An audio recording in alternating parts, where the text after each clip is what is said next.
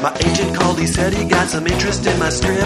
I'm glad I didn't tell him that I never finished it. I got my cast of characters and outline for the plot. I even got a famous classic case of writer's block. Get it out of my head. Get it out of my head. Get it out of my head. Get it out of my head. Get it out of your head and onto the page. Get it out of your head and onto the page. Get it out of your head and onto the page. Get it out of your head and onto the page.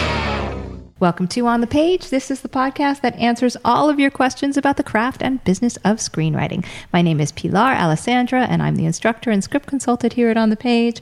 And joining me today is a former student, a former client, somebody I worked with in New York, who's from New Jersey, who just happens to be in town, who I ran into outside of my building, chance meeting, Keith Armonaitis. Hello, Keith. Hello, Pilar. Welcome back to Los Angeles. Yes, and to the new On the Page compound. Yes, for you. Yes. For you. We've been here a couple of years, but you last visited the crappy one over the 7-Eleven, right? The one that had a lot of character. Character. That's Yes. right. Not crap. Character. And you were telling me too that like when I came up, you were actually talking to a uniformed gentleman, and I just thought Yes. he was a bud of yours, but it turned out he was questioning you for loitering.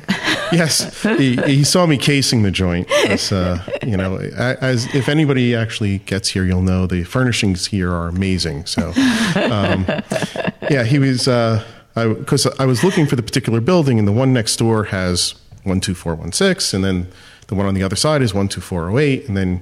So I figured this was the building, except it says dentistry. That's right. Yeah. That's right. It's all very secret. Yes. And you can get your script fixed. You can get your teeth fixed. Lots of things can happen here at On the Page. Right. But I believe very much in chance encounters, especially in the industry, those accidental meetings that always turn into good fortune.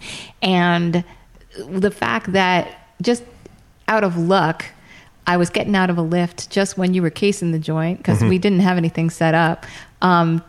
Tells me that, you know what, instead of just talking small talk, let's find out what Keith is doing here and put him on the podcast, because it turns out you actually have quite a story to tell. So tell everybody what's been going on with your work, why you're here in Los Angeles. Sure. So I'm actually here to film my first, or to film. Geez, we're still using these colloquialisms from back in the day, right? What film? So, what else would we call it?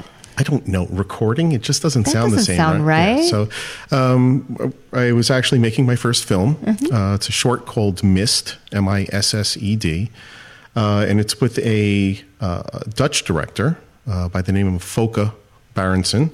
And he and I had actually met at Garden State Film Festival a few years ago. And we had actually kept in touch over time because his sensibilities in directing kind of matched my vision of how films should be made. And we've been just kind of excited about doing something together. We've been working on getting a feature done for a while. And if anybody knows anything about the industry, they know that getting a feature involves a lot of money and having to go and put your hand out and ask people to help you out when they're going, well, what's my return going to be on this? And you go, it's for the art, right? And so, he actually happened to be, you want to talk about fortuitous timing, he actually was working on something this past summer, and they just wrapped about a week ago, and he still had access to the camera. He knew that this was going to happen a few months ago, and he asked if I would write a script so we could shoot a short, so we could actually just work together. And so I said, yeah, what do you want it to be about? And he said, father and a son, maybe they meet at a restaurant, I don't know. And there's conflict, right? So I guess you need conflict, right? And there's conflict. Yeah. Father-son conflict. Right. Go. Yeah. And so it was like one of these things where I'm like, oh, yeah, sure. That's easy. Not a problem. And literally for days, I just sat there just kind of looking at a blank screen with that little cursor blinking, laughing at me. And nothing was coming to mind. And then, as things, for me, the way things happen a lot with my writing is whenever I hit a problem, I just let my subconscious take over. And so I really think that our brains are kind of wired in a weird way. I mean, they're all wired in, everybody has a different kind of set of skills. There are some people who can just plow through stuff, and I envy them because they tend to be more productive. But for me, it's about throwing it in the back of my brain and working on something else and just waiting for it to kick something out. And sure enough, it's like one of those shower moments where you're just like there, you're like shampooing my hair, and all of a sudden I was like, oh my God, I know what I want to do. And I had soap running in my eyes, and I'm like, trying to like get to something where I could just write it down really quickly before I forgot it. I love those shower moments. Somebody's got to invent a recorder in the shower, not a video recorder. That would be a little frightening. Where you can put those immediate ideas in. Yeah, and so I came up with something, and I was just like, the whole thing about fathers and sons is there are a lot of things that are universal about those relationships. Parental relationships, there's a lot of things that when you look at them, no matter where they are on the scale, there tends to be certain things that everybody has. And one of them is that, fathers are always a very powerful figure in boys' lives. And so no matter what type of a father you are, there's always some sort of effect that you've had on your child, because to them, you're the archetype of what it means to be a man. And so, I had a father who was he was a staff sergeant in the Air Force. He was a union guy. He was a train engineer for many years, and so he wasn't a shrinking lily by any right. So he like grew up on the streets of Hoboken. He was a street fighter and everything else. So the guy scared the piss out of me all the time. And not like because he was violent or anything else, but just I knew these things about him, and I'd hear stories about him. And so in my head, I built them up to be like this giant thing. And I think that happens with a lot of sons, is that they're always in the shadow of their fathers until they take responsibility for their own idea of what it means to be a man, and they break away. But what happens is sometimes that gets resolved, and then you have a great relationship with your father, and sometimes it doesn't get resolved, and that is the thing that you live with for your entire life. And so this one particular story that I had is really about, a father and a son they're kind of diametrically opposed politically. I tried to use something that people could identify with very quickly. The father's, he wears a MAGA hat, and and that's not meant to be. I look down upon any particular type of political bent or anything else. It's really just a way to quickly, in 1 second, have somebody kind of put together an idea of what the core belief set that these people have. It's a shortcut, and it's a cheat. But the thing is, when you have a short, you need to do little cheats in order to kind of get people in there. And the father is,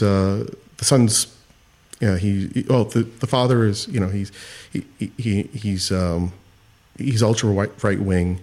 He was a steel worker, so he's a guy who worked with his hands.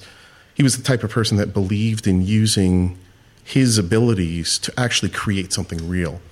The son is he's basically a talent agent in LA. He's gay. And, he's trying to reconnect with his father 4 years after his mother passed away. And so this is the conflict where, he needs to talk to his father, but there's these ideologies that they both have that get in the way of them being able to communicate. And this is kind of a universal thing that I think people are dealing with more so now than ever before. You hear a lot about people who, we're not having Thanksgiving dinner this year because if my brother comes over and says one thing, I'm going to break a bottle of candy across his face. And, then you ruin the tablecloth. And you don't want that to happen because that's a hand-me-down usually. But the idea is that when you look at these things that people are dealing with, it's important for, and here I'm going to get on a little bit of a soapbox, and you could just tell me I'm full of shit, but that's fine. Oh, by the way, am I allowed to curse? Because I do sometimes. Just no F word, please. Okay. Okay. So no Frankenfurters. So the one thing that I think people have gotten to the point of is actually not trying to kind of cross that divide and reconnect with one another. The people that we love, yes, they may believe in something that we don't believe in, or is something that is completely anathema to us. But the thing is, we can't allow that to prevent us from actually seeing the person that we love. So you're saying, like, even if my sensibilities or my philosophies don't really match my characters, mm-hmm. I'm going to show both of these people equally, right. and let the audience not decide, but see that they both share points of view in this conflict, right? You're not taking a side. Well, that's correct. Mm-hmm. Yeah, because if you take a side, then it's a completely different piece. Mm-hmm. The idea is that I built up these two archetypes the way that they are, just so people get a quick idea of who they are. Mm-hmm. But the real tragedy of anything like that is that people get a chance. People miss out on the chance to reconnect at a personal level with the ones that they love, because they've allowed these ideologies to get in their way. Well, that's incredibly topical right now, where mm-hmm. we've got families breaking up around the dinner table because of political mm-hmm. differences. And friends that you and I have probably seen it with our contemporaries, because we're, our generation, we're all buzzing about this right now. We can't right. shut up, and it's split up a lot of people. So that's interesting. You're saying, look, that relationship is a relationship, whether you like it or not, right? Right. I mean, if you know somebody for 30 years and then you find out, well, he voted for XYZ, so I can't talk to him anymore, that's not a problem with your friend. That's a problem with you. And I think that a lot of people don't want to admit that. Right. Because the thing is, there was a reason why you were friends with this person. Mm-hmm. And I mean, you can't really choose your family, but the thing is, family is extremely important, because at some point, they have to be there for you, mm-hmm. right?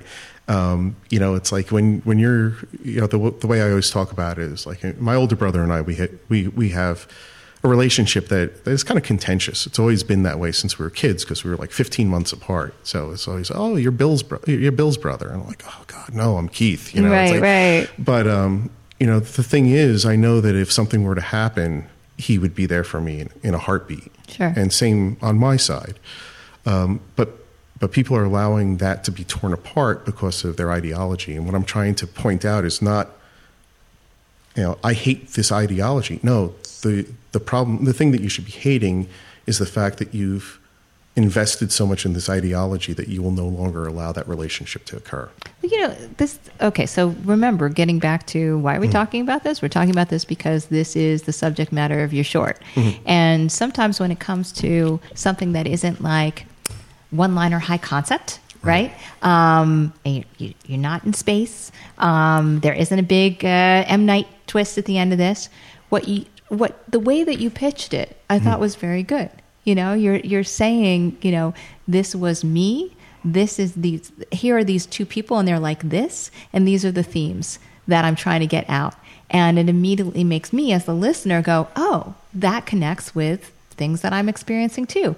I will take a look at your short. Right. It's hard to get people to look at short content, but I think that the way that you're doing it, it makes it sound really interesting.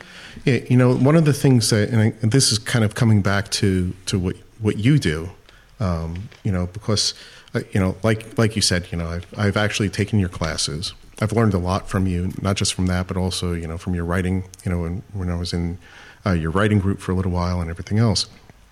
A lot of things solidified that I had never had an opportunity to do before. And one thing that I learned by doing a short is that, we always talk about, okay, well, you've got this long form, 90-minute, 90-page script that you're going to do. And we talk about all the different, the 3-act structure and this, that, and the other thing. One of the things that I found really compelling about a short that I'm actually going to bring back into my writing now is, with a short, you have, X number of pages in order to do everything. And usually what happens is you try to build up, you try to put little breadcrumbs along the way, and then you have something that's kind of a twist at the end that kind of changes your perception from where it was on the onset. And so now it's like, I want to go back and start looking at my scripts and like, start breaking it down into these little vignettes and using that same type of sensibility to make sure that my characters, because you could get a lot of richness in your characters just by looking at them as small subsets and then putting that into the larger whole. Right? And putting those breadcrumbs in, like you said, like you might have, big picture to the point where there aren't any surprises. But if you have those little steps along the way, just as you would do with a short, that can help with your storytelling. Yeah. So, actually, because a lot of times when I would write, especially when I would get like well into Act 2, you just have these like, you feel like there's this vast barren wasteland that you're just trying to get across. And you're like, oh, let me just keep typing past this until I get to the turn, and you're like, and so you do. And so what happens is there's like this, you get like 4 or 5, sometimes more pages where it's just like there's nothing happening, but you just want to fill the space. And now what I want to do is I want to go back and take a look at some of that stuff where I had difficulties and say, well, if I were to cut just this part out, these 12 pages and make it into a short, where would I start? Where would I end up? How would the character change over that one thing? Instead of looking at this long 90-page arc, let me just look at like 12 pages. Nice. And just let me see what I can do here in order to make it really worthwhile. Like if somebody watched 12 minutes of my film and it was this 12 minutes, I'd want them to walk out going, wow, I really wish I knew more about these characters. I wish there was more for me to see. And so now it's like I started going back and looking at some of my other scripts, and some of them like, yeah, they start off like gangbusters, and then it's, oh my God, and so now it's like, wait a minute, let me actually take a look at this one section. What is it about this section that's so slow? What isn't happening here? And so by looking at it as like smaller pieces, it actually it makes it easier to go back and fix, rather than saying, well, how do I do this over 80 pages, 90 pages. Now I'm just looking at 12 and it's like, oh, okay. I know what I need to do.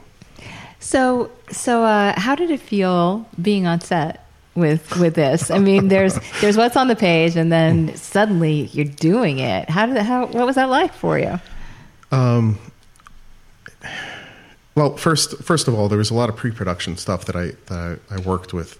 And so a lot of it was, you want to talk about roller coaster ride. Do we have enough money? Do we have a place? Do we have people? And you go back and forth. I think all the way up until 2 days before shooting, we didn't have a makeup artist, or there's a third actor that we need who actually plays Doris, who's she's the waitress. That's kind of like she's like the audience's entry vehicle into what's going on. She comes by the table to like help out, and you actually see a lot of it through her eyes. Oh, interesting. And so all the way up until I think 2 days before, we had one actress who she's like, oh, I just got something that's like, going to pay better. Bye. Oh, no. And so,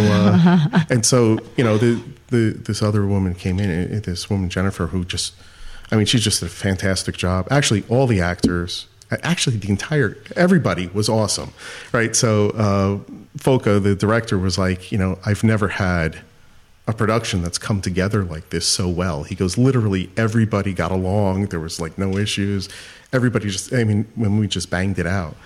And, but yeah, so being on set. So one of the first things that you learn is that, you could write something out and you have two choices. You could be collaborative or you could be protective.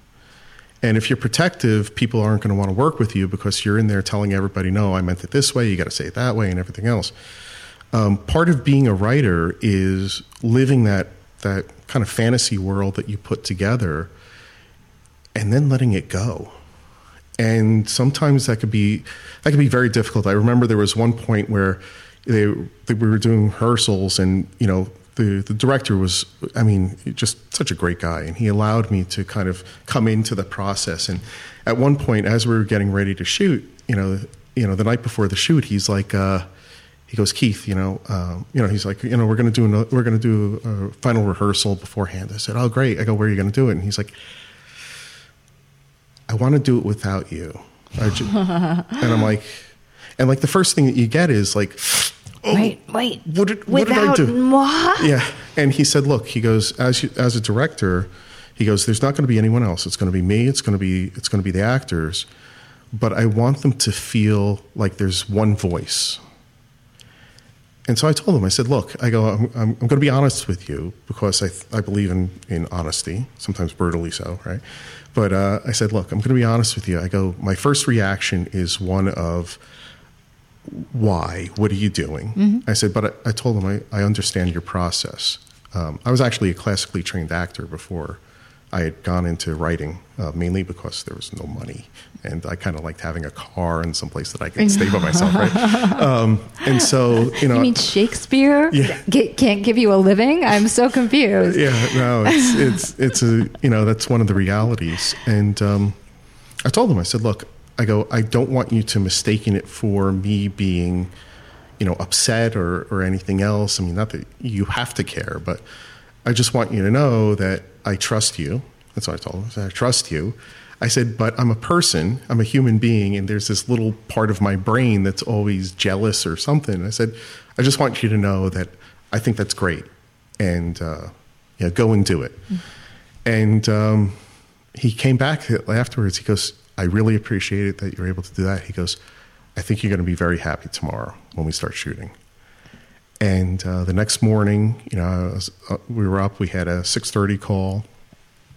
Get to the place, absolutely amazing place it's called Rick's Roadside Cafe in Pinion Hills. Friendliest people. It's about an hour and a half outside of LA. And we got there, and I'm like looking at it, and it's kind of strange because you write stuff as a description, and anybody who gets into too much detail when they're in description. It actually, you're going to be disappointed. Mm-hmm. And so, you just try and figure out, like, what are the important things that need to be known? So I think, the description was like, a dusty desert diner, next to you see the shimmering blacktop and everything else. So dusty desert diner, like away, like that gives you an image, and it could be set anywhere. It gives you a sense of mood mm-hmm. as well. Dusty. Yeah. And that the writer likes alliteration. Yes. He's probably a pain in the butt to work with. So, these were the things that, like, you put them on the page, and in your head you have one image. You try and get it down in the basest form that you can on the page, and then somebody finds that diner, and you're like, you look at it and you're like, oh, that image that I had in my head has changed, and it's now this place. And we started shooting, and, the actors had come up to me, and they're like, we just want to let you know that we think this is an incredible script. Aww. Yeah, I know. It's like humble bragging here, but this was actually the things that they said to me. And I'm like sitting there, and I have problems kind of accepting praise. So I'm like, yeah, all right, whatever, And, they went through it, and, it was 2 days of shooting, 12 hours each day, just about. And, there's this one part. They actually shot the ending yesterday morning. It was one of the first shots, and the actor that did it, he just broke my heart, and it was more than I had thought that I would be able to do. Did the script change in the process? Very little. Ah, well, that's good. That shows that there was an economy there. You didn't have to cut as you went. No. Yeah. Good. No, but I do actually have a funny story about one of the things, because at the end, they try and do all the important shots that they need, and then some of the little niceties that you have that you throw in. There was this one part where, true to the stuff that you talk about, the knife gleams, right? So, one of the things that I had was I was trying to figure out, well, how do you show, like, as the son is waiting for the father to come, how do you show the passage of time without a clock ticking, or something stupid, right? Yeah. And so I just had this one thing where, the waitress puts down this glass of water, and as he's sitting there waiting, a bead of condensation runs down the side. Nice. Right. So, the idea is, condensation usually doesn't happen immediately, right? It takes a couple of minutes, And so I had this great thing, and I'm like, yeah, this is awesome. 35 takes. For the beat of 35 I can't even say it. Yeah, condensation, yes. Wow. 35 takes. Oh, so your big artistic transition. Yeah. Oh, that's hilarious. So why? What is it about condensation? Or was this just a difficult glass of water to work with? Yeah, it wanted its own trailer. Yeah. So it's like, only green M&Ms. I was like, oh. No, apparently waiting for condensation is like waiting for paint to dry. It never happens on its own. So the AD would dip his finger in the glass and then touch the side of it and try and get his hand out of frame quickly enough that they could watch it run down. Oh my God. Well, apparently, sometimes he was too fast. Sometimes he pushed the glass, and so they were like, up, continuity, pull it back, Oh my God. There was one time when they said, there's another bead that's showing up in frame. Where the hell is it? And it was actually inside the glass. And yeah, so 35 takes. Oh my God. And it was the second to last shot that we had, before we wrapped. And so, people were getting frustrated on set. The cinematographer is like, oh, do we really need to do this? Right. And thankfully, folk understood the importance of it. And so after it was all done, there was still a lot of tension on the set. And I'm like, who's the asshole that wrote that scene, right? And so like everybody turned and looked at me and they started laughing, and it kind of broke it. And, but it's interesting that it's the little things that you don't think are going to be a big problem. Like in your head, you're like, I could do anything, right? And then reality comes crashing in, and then you're like, ooh, how bad is this going to be? And then you find out 35 takes bad, and and literally with a reset every single time, and but it hasn't put you off of taking your stuff and actually making your movies out of it. Like now you're in independent film mode with this. So now you're talking about also doing a feature because you've had this experience, right? Yeah. And I'm going to have glasses of condensation in like every single one of my films. Yes, I think it's going to be called Condensation, right? The glasses that's on the working poster. title. Yeah. So, but, and that's actually one of the things that, it's interesting you talk about independent film. And I think it's actually pretty important to talk about because for years I've been, I've done the pitch fests, Mm-hmm. I've gone to film festivals, I've talked to people, I've optioned a bunch of screenplays. And with all the money that I made for optioning screenplays, I could maybe buy a latte. But the thing is, it's very difficult to get something original made, especially if a lot of the stuff that you're doing is not. It's not a four quadrant film. And so high concept is great, but I think that part of storytelling, for me, obviously people who are writing, they're all going to have their own ideas of what to do. But for me, I like the personal. I like drama only because there's reality that we have day to day in life that we don't know what to do with. And by living vicariously through the people we see on screen, we can help to resolve some of our own issues. That was really it kind of goes back to the ancient Greeks. It was like this idea of, just being able to purge the emotions through the stuff that they saw. I'm a big proponent of that because I think that we've forgotten how to kind of let off the pressure cooker, how to let some of that steam out. And so I think that for me, when I was growing up, that was like a very important way. Movies were an important way for me to kind of get through some of the emotions that I had. I know. No, but it goes back to, why you did this short, how you're pitching that short, what you're trying to explore. And if you're doing a feature, your people are starting to understand your brand. This is the question you're trying to answer in your movies, right? And why you think you're making this movie to begin with, right? It's a reflection of what everybody else is going through, and the characters are playing it out.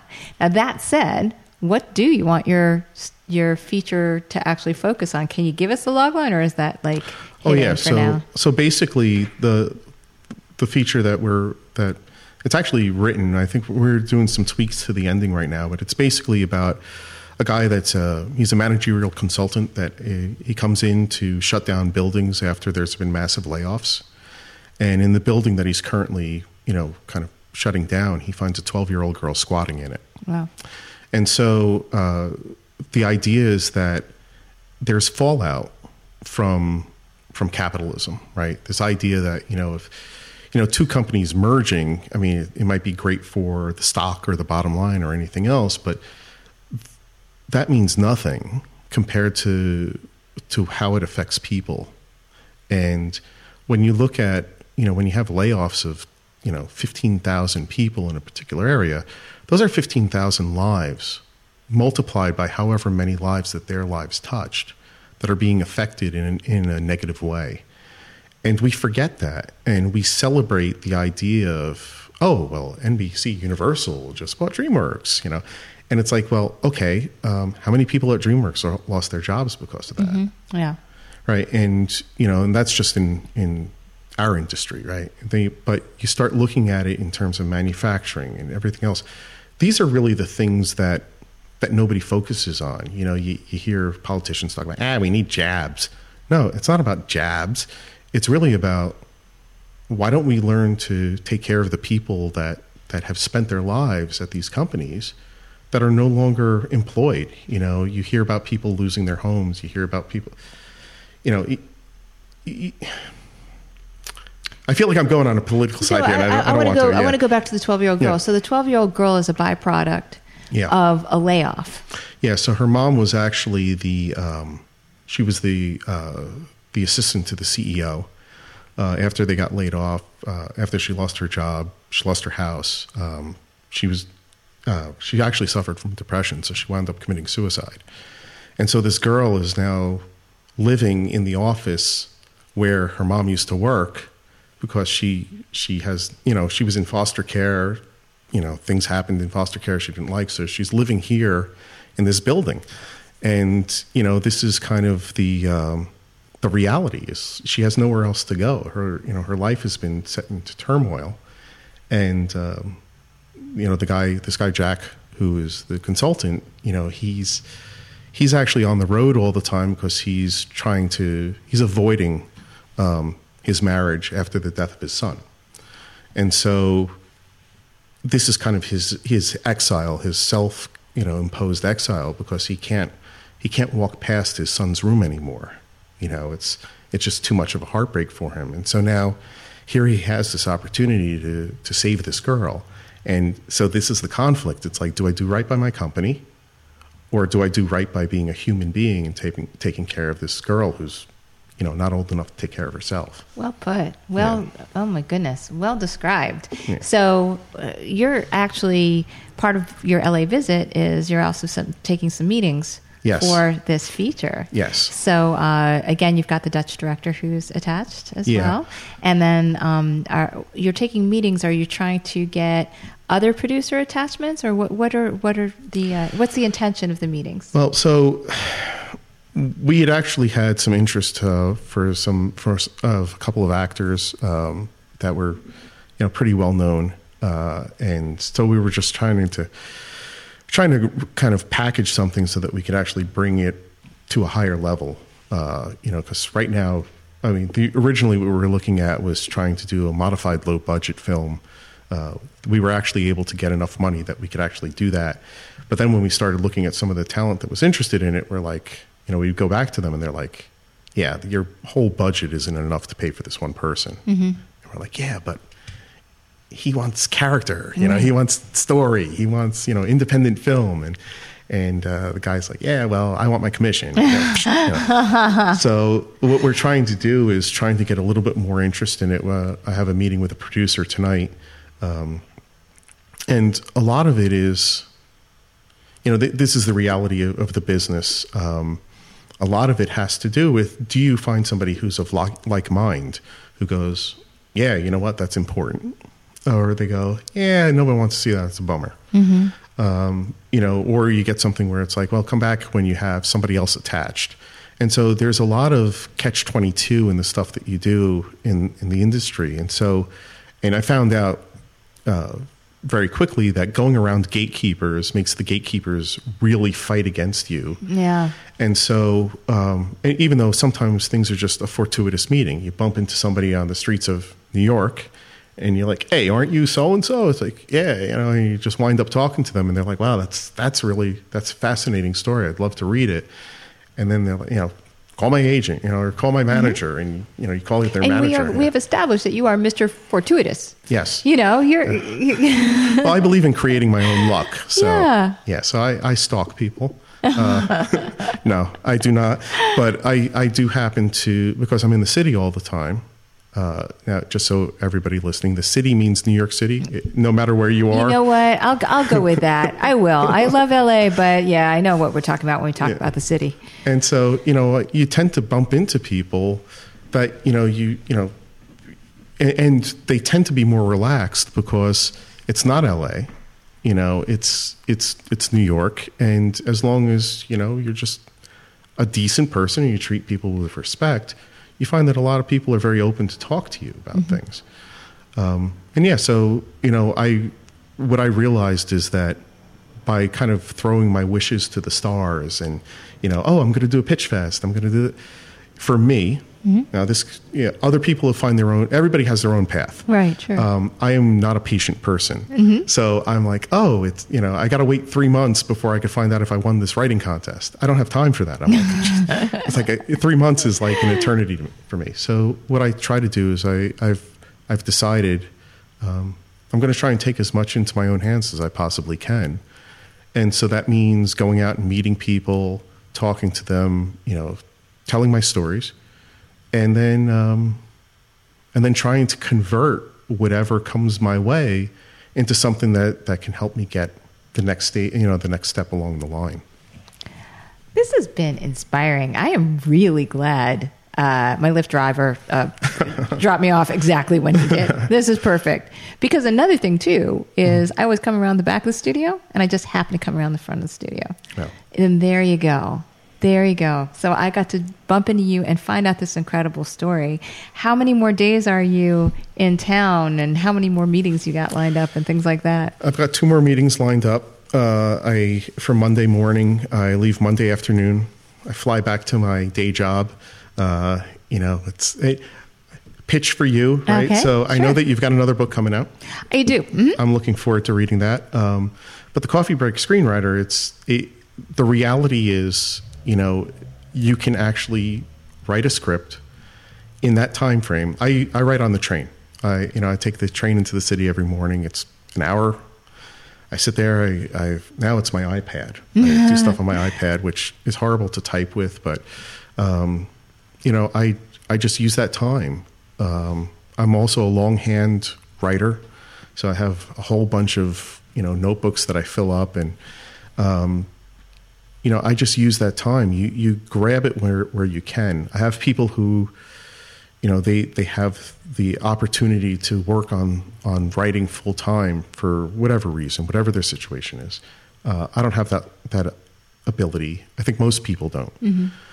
But it shouldn't stop anybody from writing. If you have a great idea, if you have what you think is a great idea, if you have just a vision in your head of something that you want to kind of put out into the world, you don't need months of isolation in order to do it. You literally need 10 minutes. You need a train ride. You need, it's like, I'm going to do this on my lunch break. There is time to tell your stories. And I think that what happens is that most people think, because I need to have these long stretches of time to do it, they use it as an excuse not to. Mm-hmm. And the reality is, you can write compelling stories in a few minutes a day, and it adds up.